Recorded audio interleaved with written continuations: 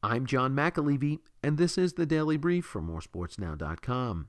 With his team's final game of the season coming up Sunday, New York Football Giants general manager Dave Gettleman will soon be able to devote his full attention to April's draft. In his first one with the G-Man last year, he did very well. Saquon Barkley is a superstar.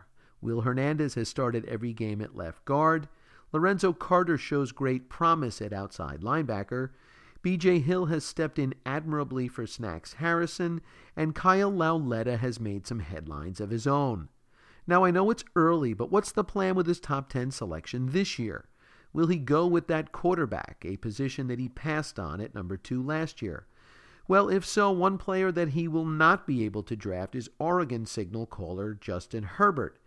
That's because he announced Wednesday that he will return to the Pacific Northwest to play his senior season with the Ducks and his incoming tight end brother.